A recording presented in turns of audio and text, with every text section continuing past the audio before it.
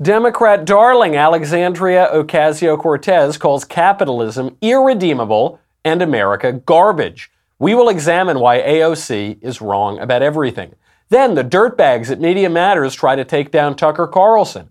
The MAGA hat smirking kid is suing CNN for $250 million, and Captain America, or what is the new one, Captain Marvel? Yeah, whatever Marvel movie number 752 is terrible, even by Marvel's standards. I'm Michael Knowles, and this is The Michael Knowles Show.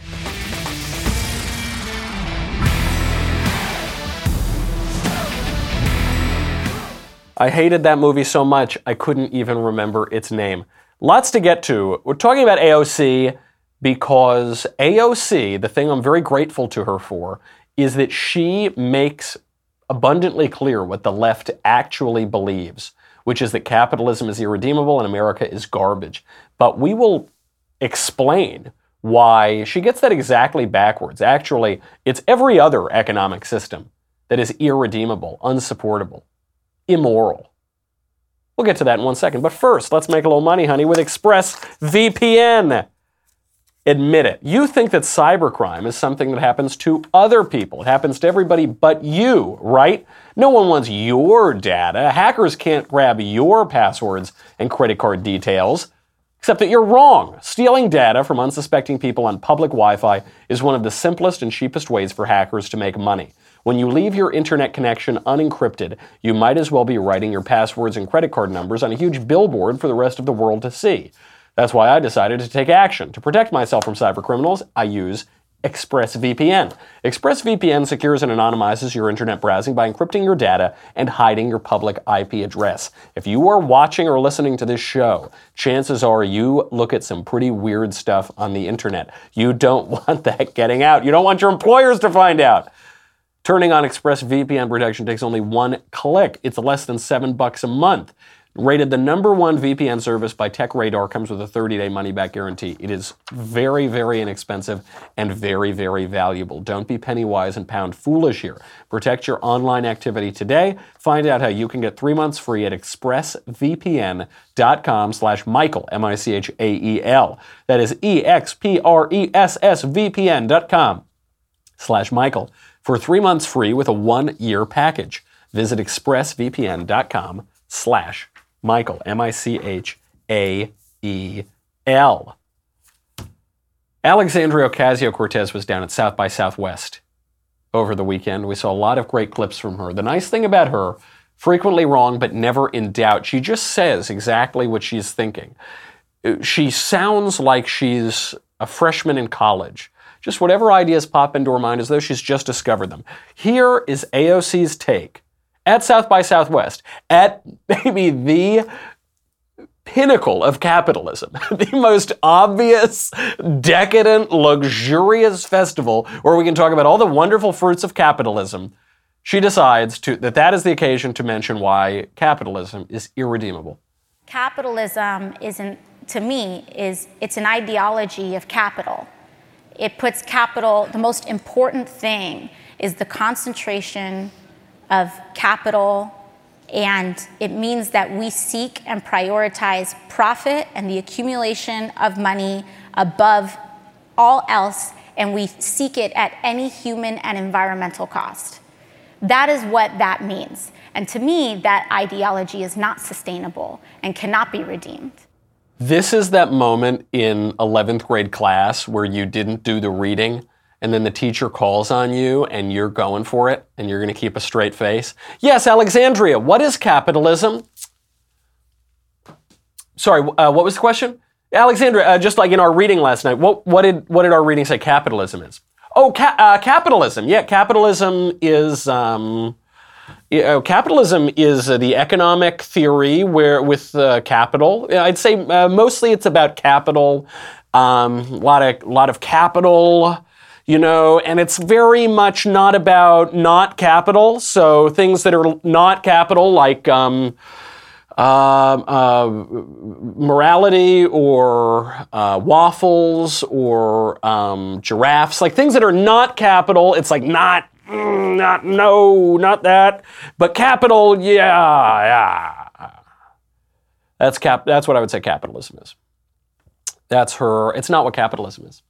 Her explanation is not correct or sufficient by any standard. Capitalism, I think a lot of people are confused on this. I mean, we're hearing these surveys come out that over 50% of young Americans oppose capitalism and they support socialism. And it's because they don't know what capitalism is. Capitalism, essentially, is property rights. That's what it boils down to. Some people think it boils down primarily to the free market or the invisible hand or some phrase that they learned in high school. No, it really essentially boils down to property. Do you have the right to own and possess something or anything? If you have the right to private property, this implies a capitalist system. Private property rights. And now, who would oppose private property rights? Communists would. Socialists would. I guess Alexandria Ocasio-Cortez does. But moral people don't oppose property rights. Nobody can make a moral argument really against private property. And why do we have a right to property? There are a few competing theories as to why we have a right to private property. There's the labor theory.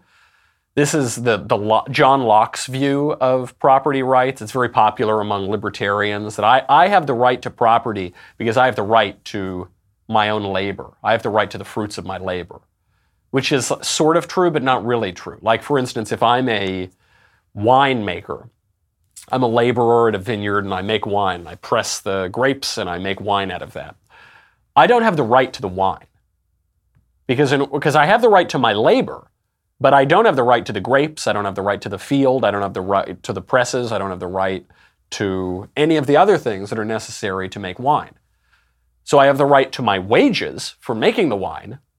In that sense, I have the right to the fruit of my labor, but I don't have the right to the things that are made with my labor.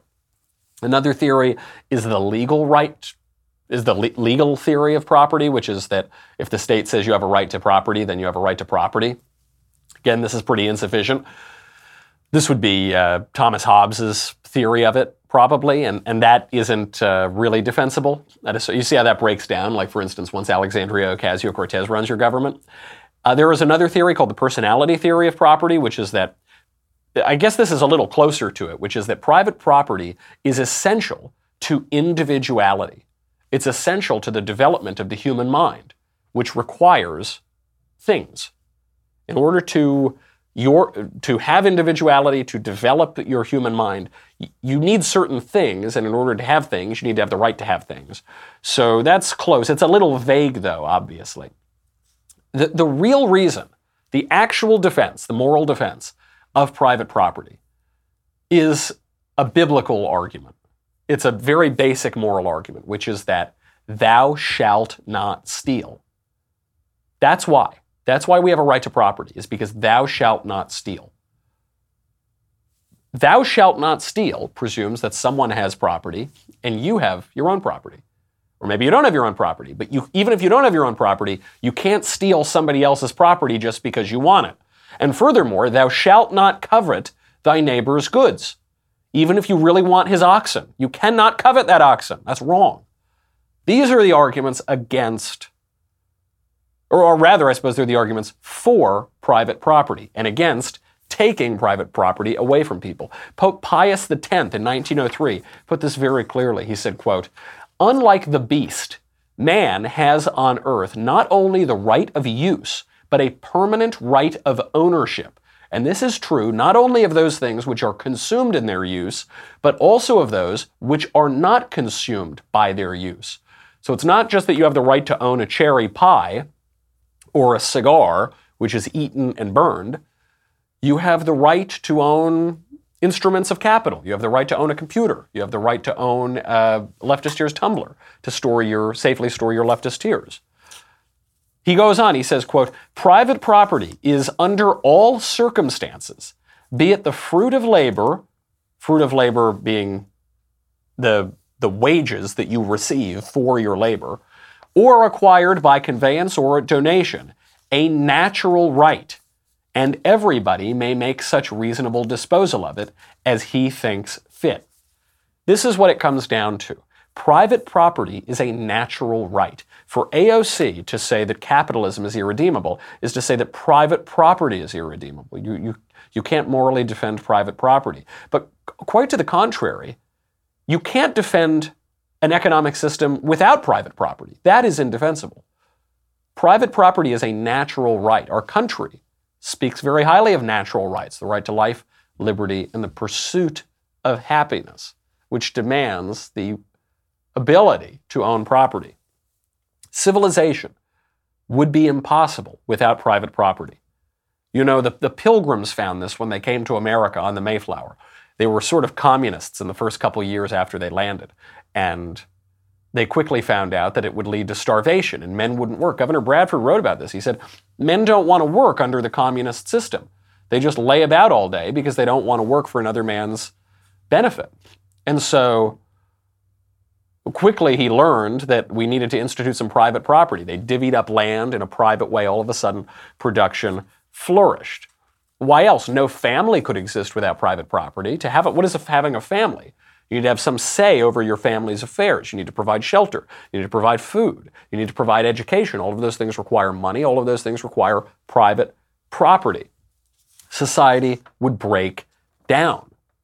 Communist governments, socialist governments, they say that they don't like private property. But of course, in practice, we've never seen a society get rid of private property. What happens in communist and socialist societies? They just steal the private property from others and they consolidate it at the top. That's what happens in Cuba. That's why the Castros are so rich. It's not because the private property doesn't exist. It's that they took all the private property. It's what the ruling class did in Venezuela. It's what the ruling class did in the Soviet Union. That's what the ruling class would do under AOC's system. She goes on to call America garbage. But first, let's thank We the People Holsters. We the People Holsters will help you defend your liberty and property. They make custom-made holsters all produced in the USA. They design their own holsters in-house. It means they don't use any third-party molds for their holsters. Instead, they design every unique mold in Las Vegas in order to best fit each and every firearm perfectly.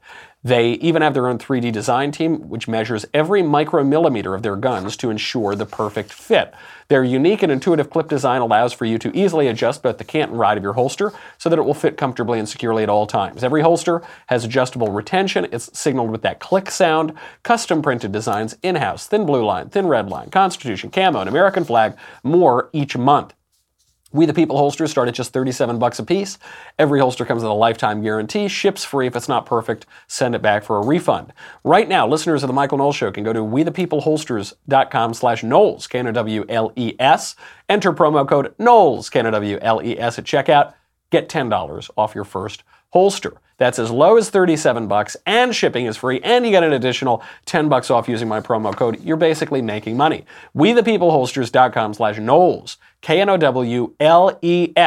Enter the promo code Knowles, Knowles at checkout. Get 10% off. So AOC makes this morally indefensible point about private property. The reality is actually the opposite. This has been acknowledged by moral philosophers for all of history, going back to Aristotle. Then she decides to take her argument up to 11 and calls America garbage. I think all of these things sound radical compared to where we are, but where we are is not a good thing. And this idea of like 10% better from garbage shouldn't be what we settle for. It's like this, it feels like moderate is not a stance, it's just an attitude toward life of like,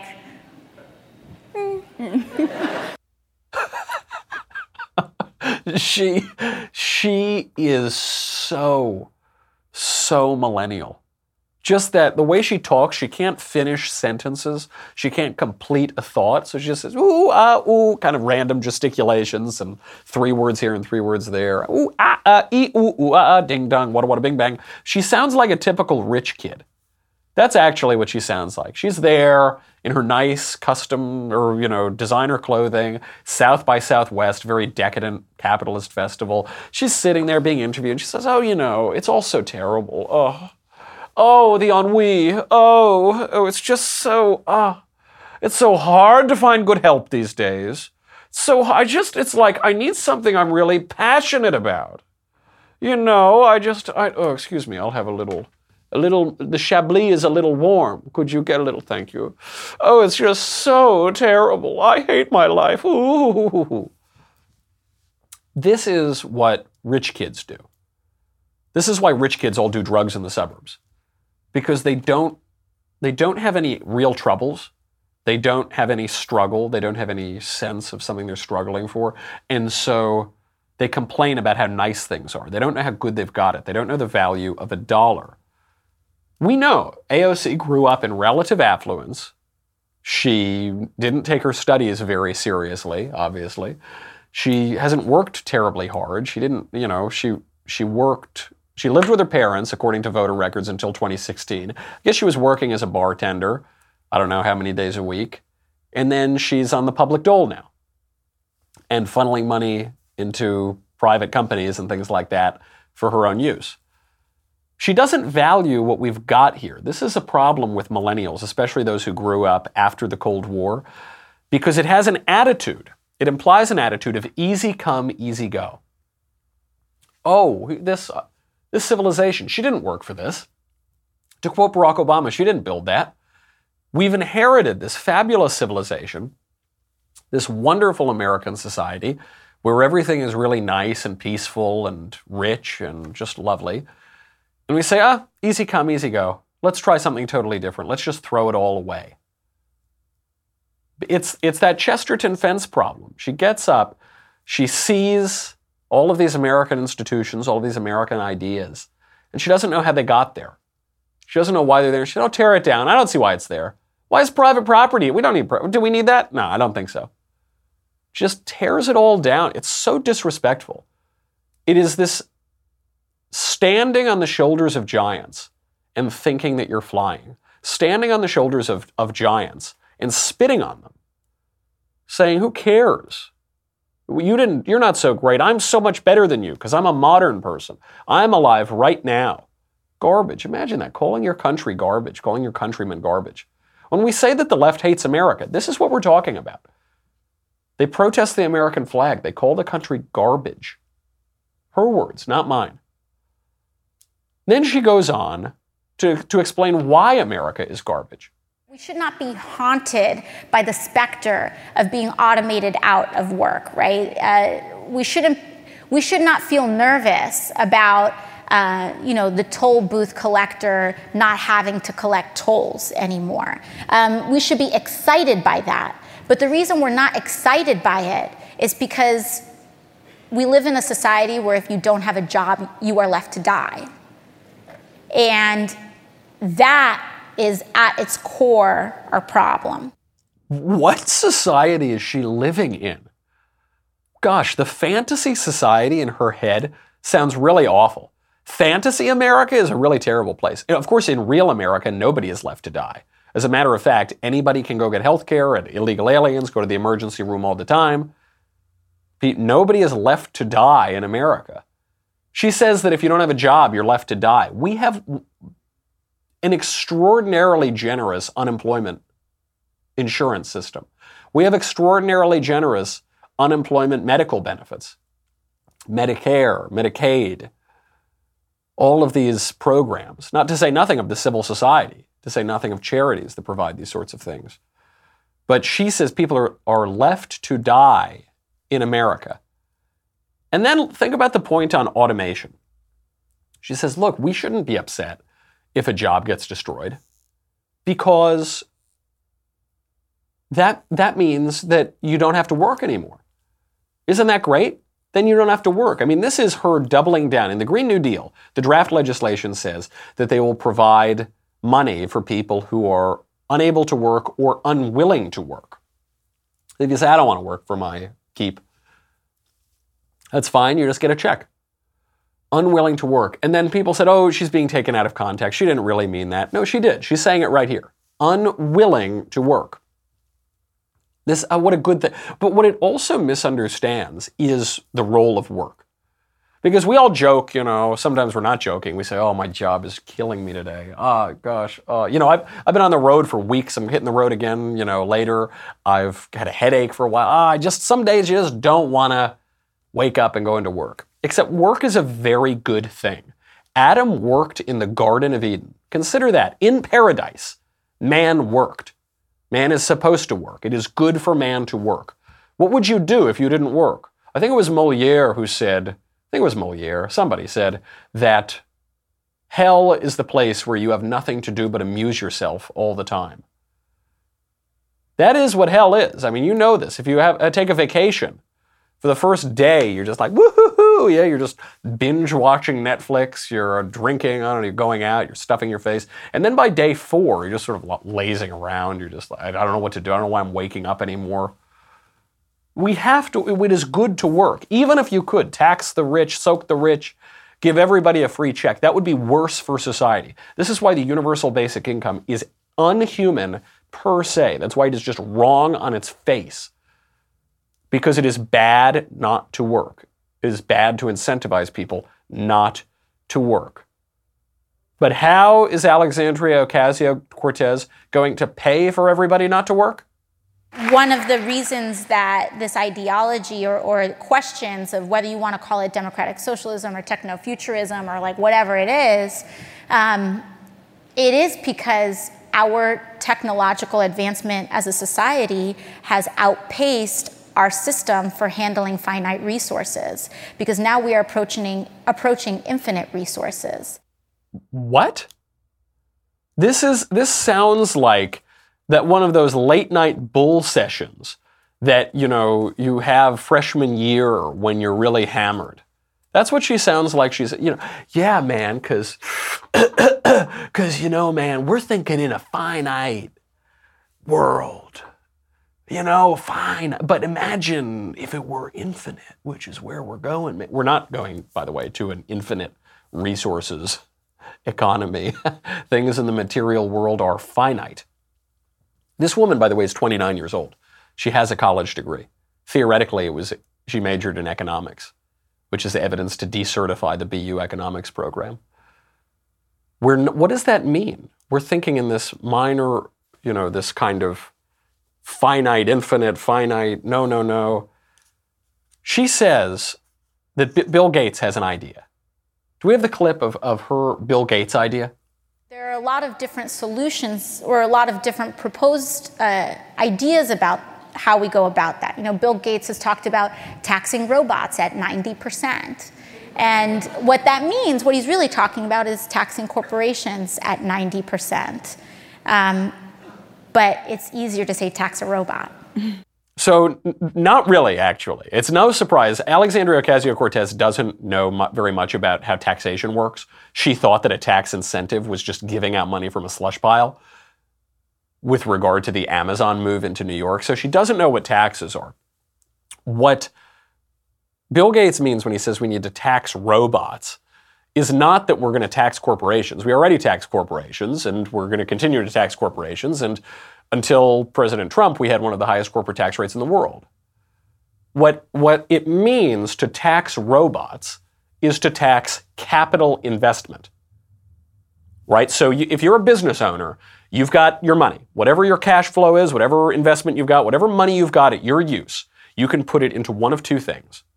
Capital, that is to say, renovating the store, buying robots, touch screens at McDonald's, capital, technology, or labor, people. You can hire more people, you can pay your people more, you can whatever. Capital and labor, those are the two places that you can invest your money. So when you tax the robots, what you are really taxing is capital investment. So what you are really taxing is automation. So what you are really doing is creating an incentive to keep paying the toll booth operator. So what you are really doing is so where Alexandria Ocasio-Cortez began her argument is, don't worry about the toll booth operator. Let the toll booth operator lose her job. We're going to automate everything. It'll be great.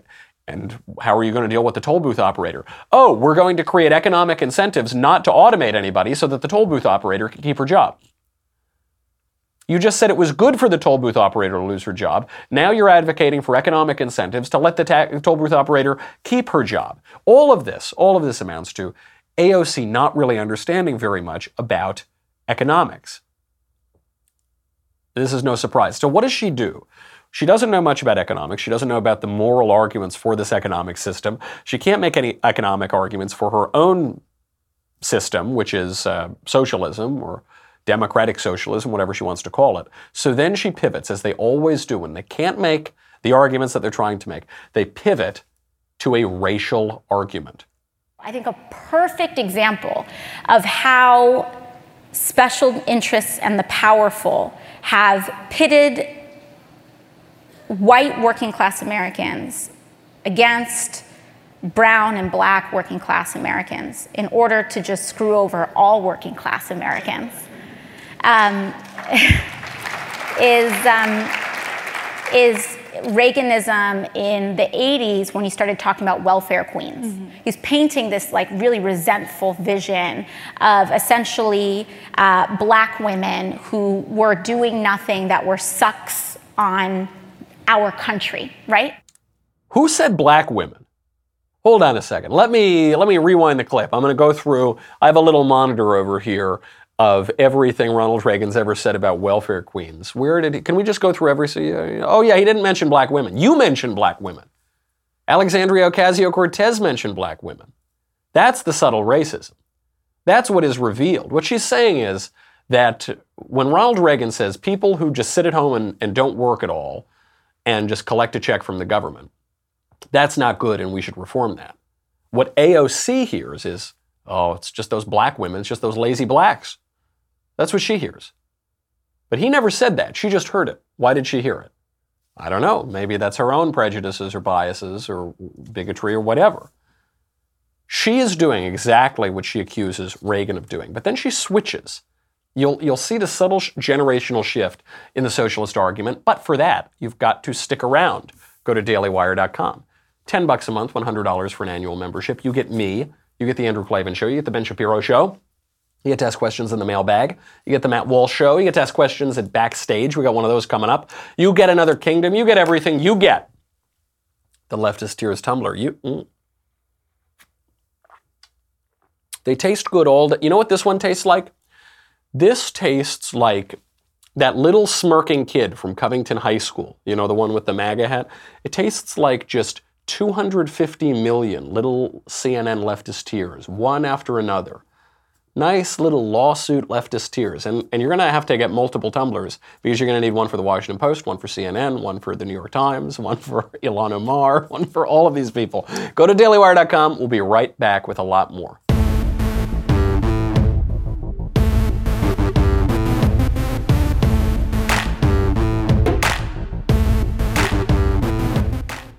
So AOC is doing exactly what she accuses Reagan of doing. She says that what Reagan did was to pit white working class Americans against brown and black working class Americans.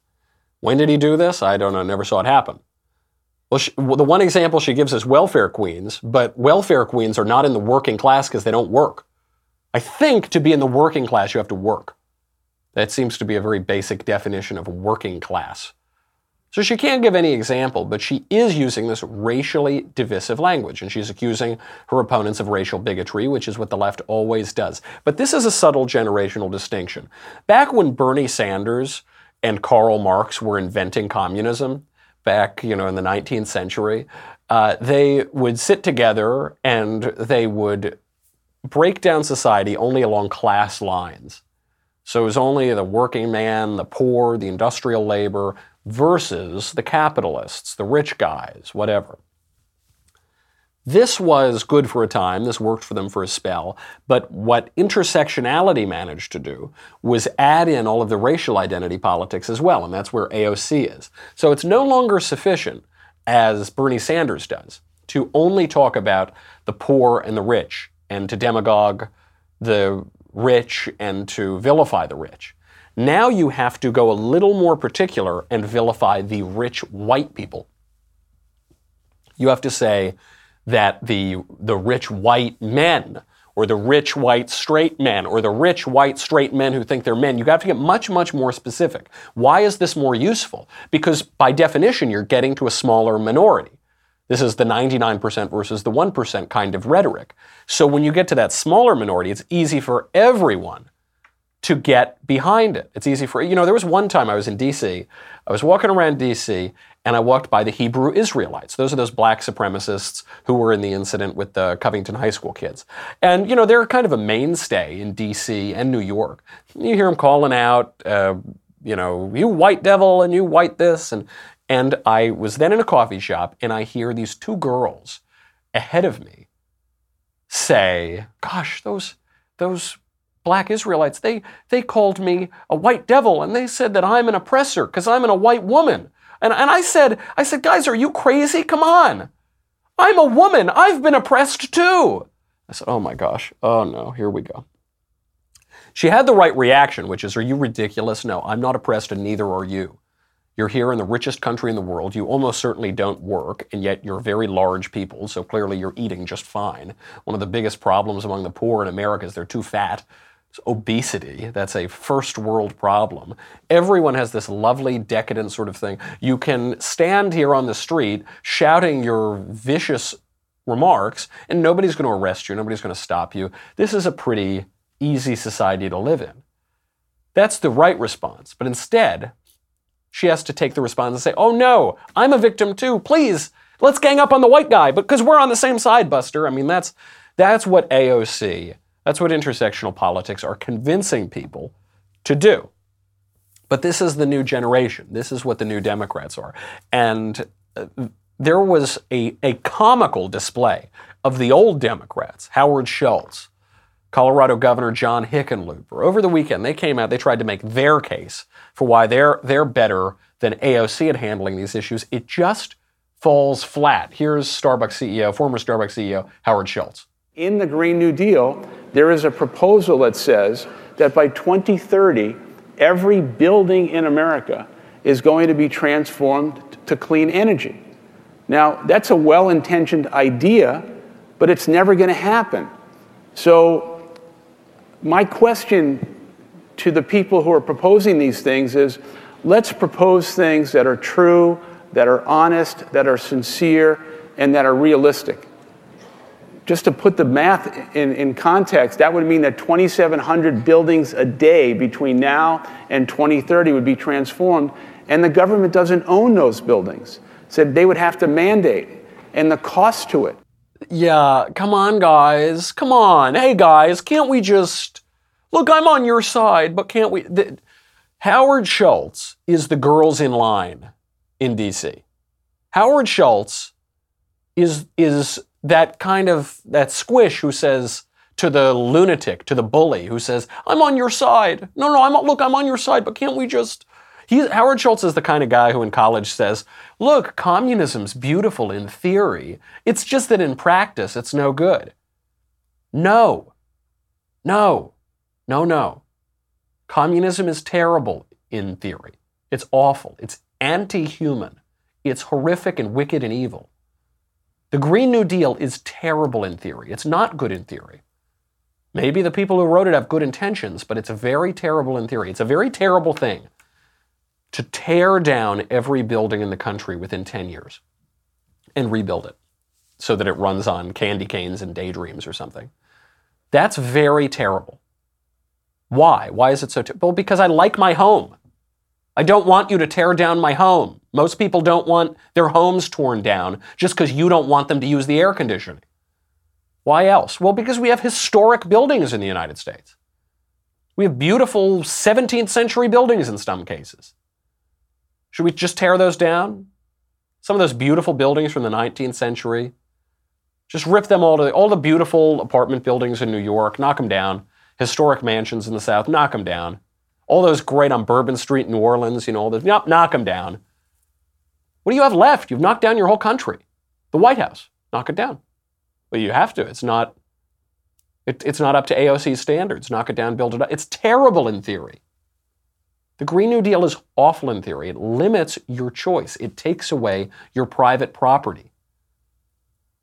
I'm not saying that we need to live in some libertarian, ridiculous fantasy utopia either.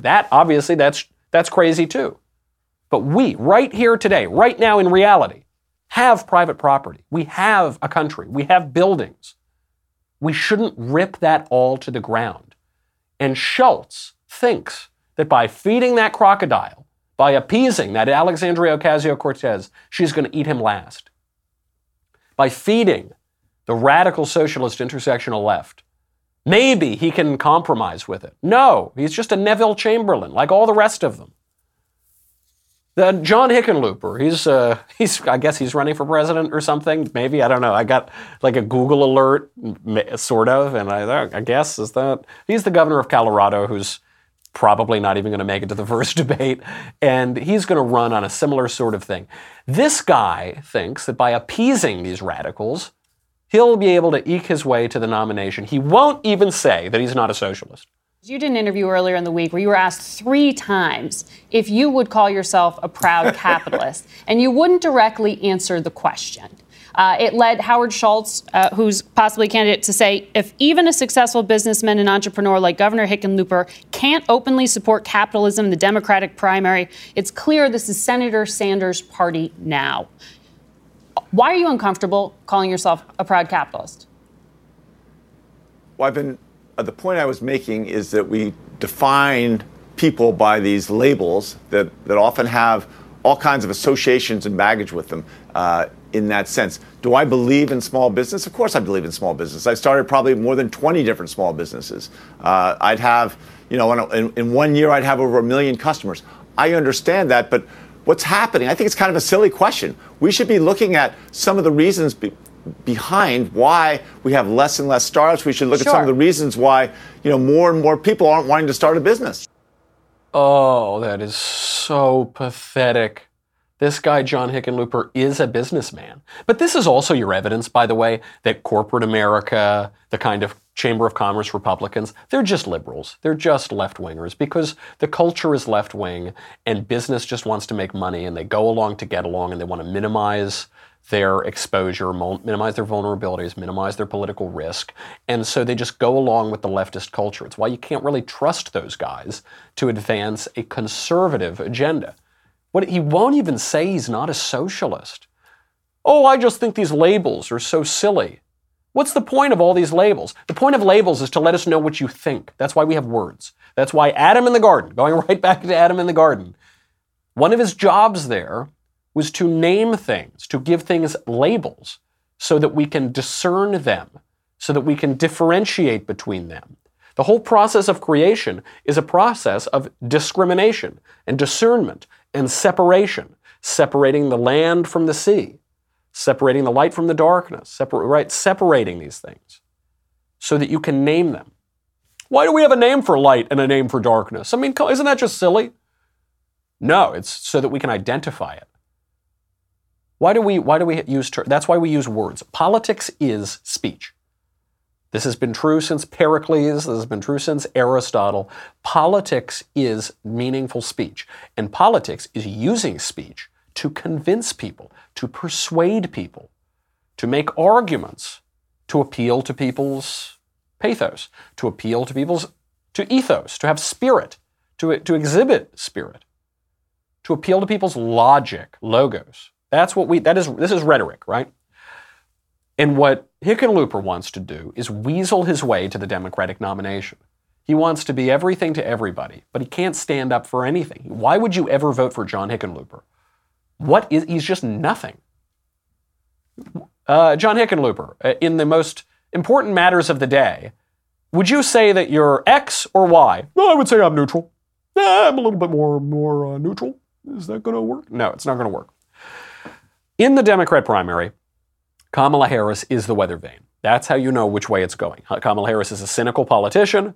Willie Brown, old politician, just admitted to cheating on his wife with her and then launching her political career because of that. She is a tough lady. She's pretty sharp, and she's going to say whatever she's got to say to get the nomination. And she's the weather vane.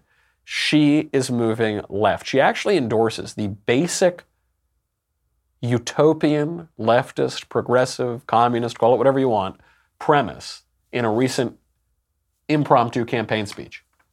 It is a fact that we can change human behaviors without much change to our lifestyle, and we can save the future generations of our country and this world.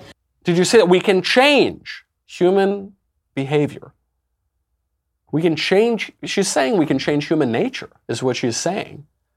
This is the project of progressivism or leftism, is to change human nature. Not just now, it might not happen tomorrow, but over time we're going to fundamentally change human nature. And that is going to bring us to utopia. But what they seem to forget is that utopia doesn't mean the best place. It means no place. Utopia means no place. It doesn't exist. That is a terrible idea. You cannot change human nature. That's what makes it nature. That's what nature is. And so, when people have tried to change human nature over time, it has resulted in unspeakable human misery. But she admits that's their purpose. We're not just taxing the rich a little bit more. We're not just liberalizing certain social mores. We're not just, no. We are going to change human nature. That is their project. That's how ambitious, that's how dangerous the left's project is. And let me tell you, Kamala Harris has a much better chance of winning this nomination than John Hickenlooper. Before we go, I have to say a word about Tucker Carlson. Media Matters for America, which is a leftist assassination group, character assassination group. They're not actually going out there with guns. They just try to assassinate people's characters. It exists to get right-wing commentators taken off the air. It exists to censor right-wing commentators. That's the whole purpose of Media Matters. And it is disingenuously referred to as a media watchdog group in the mainstream media. It is not. It is a hit squad from the left to censor right-wing commentators because they're afraid of what we have to say. So they dug up some footage of Tucker Carlson from 13 years ago, I think it is, when he was calling into a shock jock radio show, and they are trying to take him down over this tape. Actually, he's not in prison for that. Warren Jeffs didn't marry underage girls. No, he's in prison for facilitation of child rape. Whatever the hell that means. That means he's in prison. He's in prison because he's weird and unpopular, and he has a different lifestyle that other people find creepy. No, he's an accessory to the rape of children. That is a felony, and a serious one at that. What do you mean an accessory? He's got some weird religious cult where he thinks it's okay to, marry underage girls, but he didn't do it. Why wouldn't the guy who actually did it, who had sex with an underage girl, he should be the one who's doing life? Okay, I don't even understand what I'm supposed to be shocked and outraged and offended by here.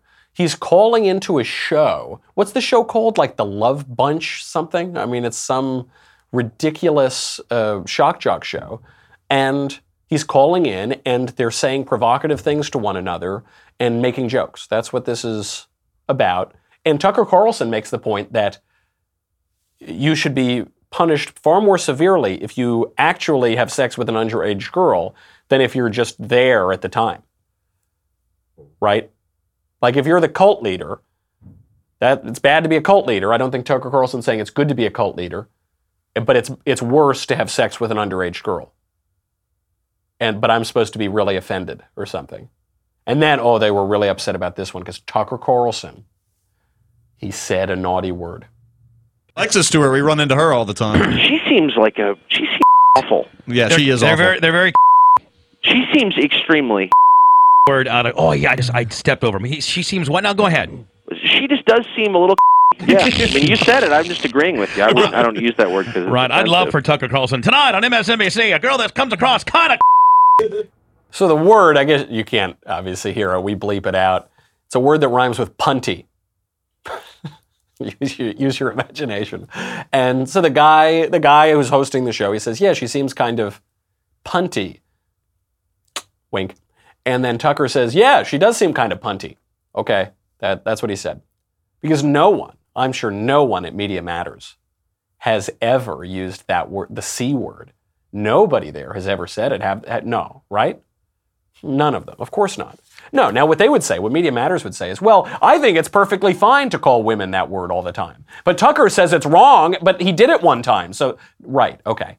Okay, whatever. He made a joke with a guy one time on a shock jock show. Okay, cool dude. Also, by the way, at least Tucker Carlson has standards, which he occasionally violates, as we all do. What standards do you have, Media Matters? These guys, there is no, first of all, Tucker Carlson will not lose even one viewer over this. He will not lose one, this is such a disingenuous hit job against Tucker Carlson. But they're going to try to get the right to lose their viewers. This is what it's so weird, because we don't really do this. I don't really care if Rachel Maddow has a show. It's double income for me. I don't really care if Joy Reid has a show. I care about the hypocrisy. I care that right-wingers are losing their shows and left-wingers are not. That's what I care about. I don't care if, who, Chris Hayes. Okay, he can have a show. I don't watch it. Not a lot of people watch it anyway, but that's fine. But they're so offended because the left knows that they can't beat us in an actual exchange of ideas. So they have to censor us. They have to shut us up. It's awful. These people are awful. Media Matters for America. They are just character assassins.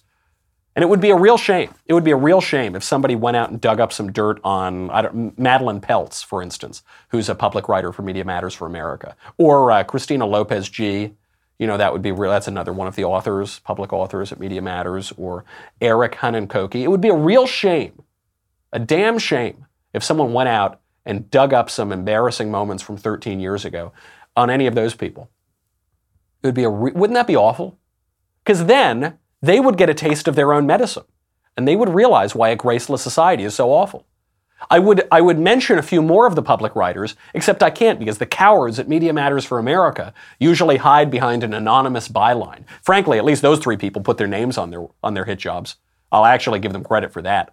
The rest of them just hide behind anonymity. It would be a real shame, wouldn't it, if one of those writers at Media Matters for America got a little taste of their own graceless medicine. All right, that's our show. A lot more to get to, but too bad, we're running late.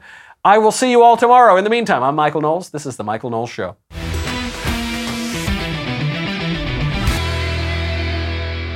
The Michael Knowles Show is produced by Robert Sterling. Executive producer, Jeremy Boring. Senior producer, Jonathan Hay. Our supervising producer is Mathis Glover. And our technical producer is Austin Stevens. Edited by Danny D'Amico. Audio is mixed by Dylan Case. Hair and makeup is by Jesua Olvera. Production assistant, Nick Sheehan. The Michael Knowles Show is a Daily Wire production. Copyright Daily Wire 2019.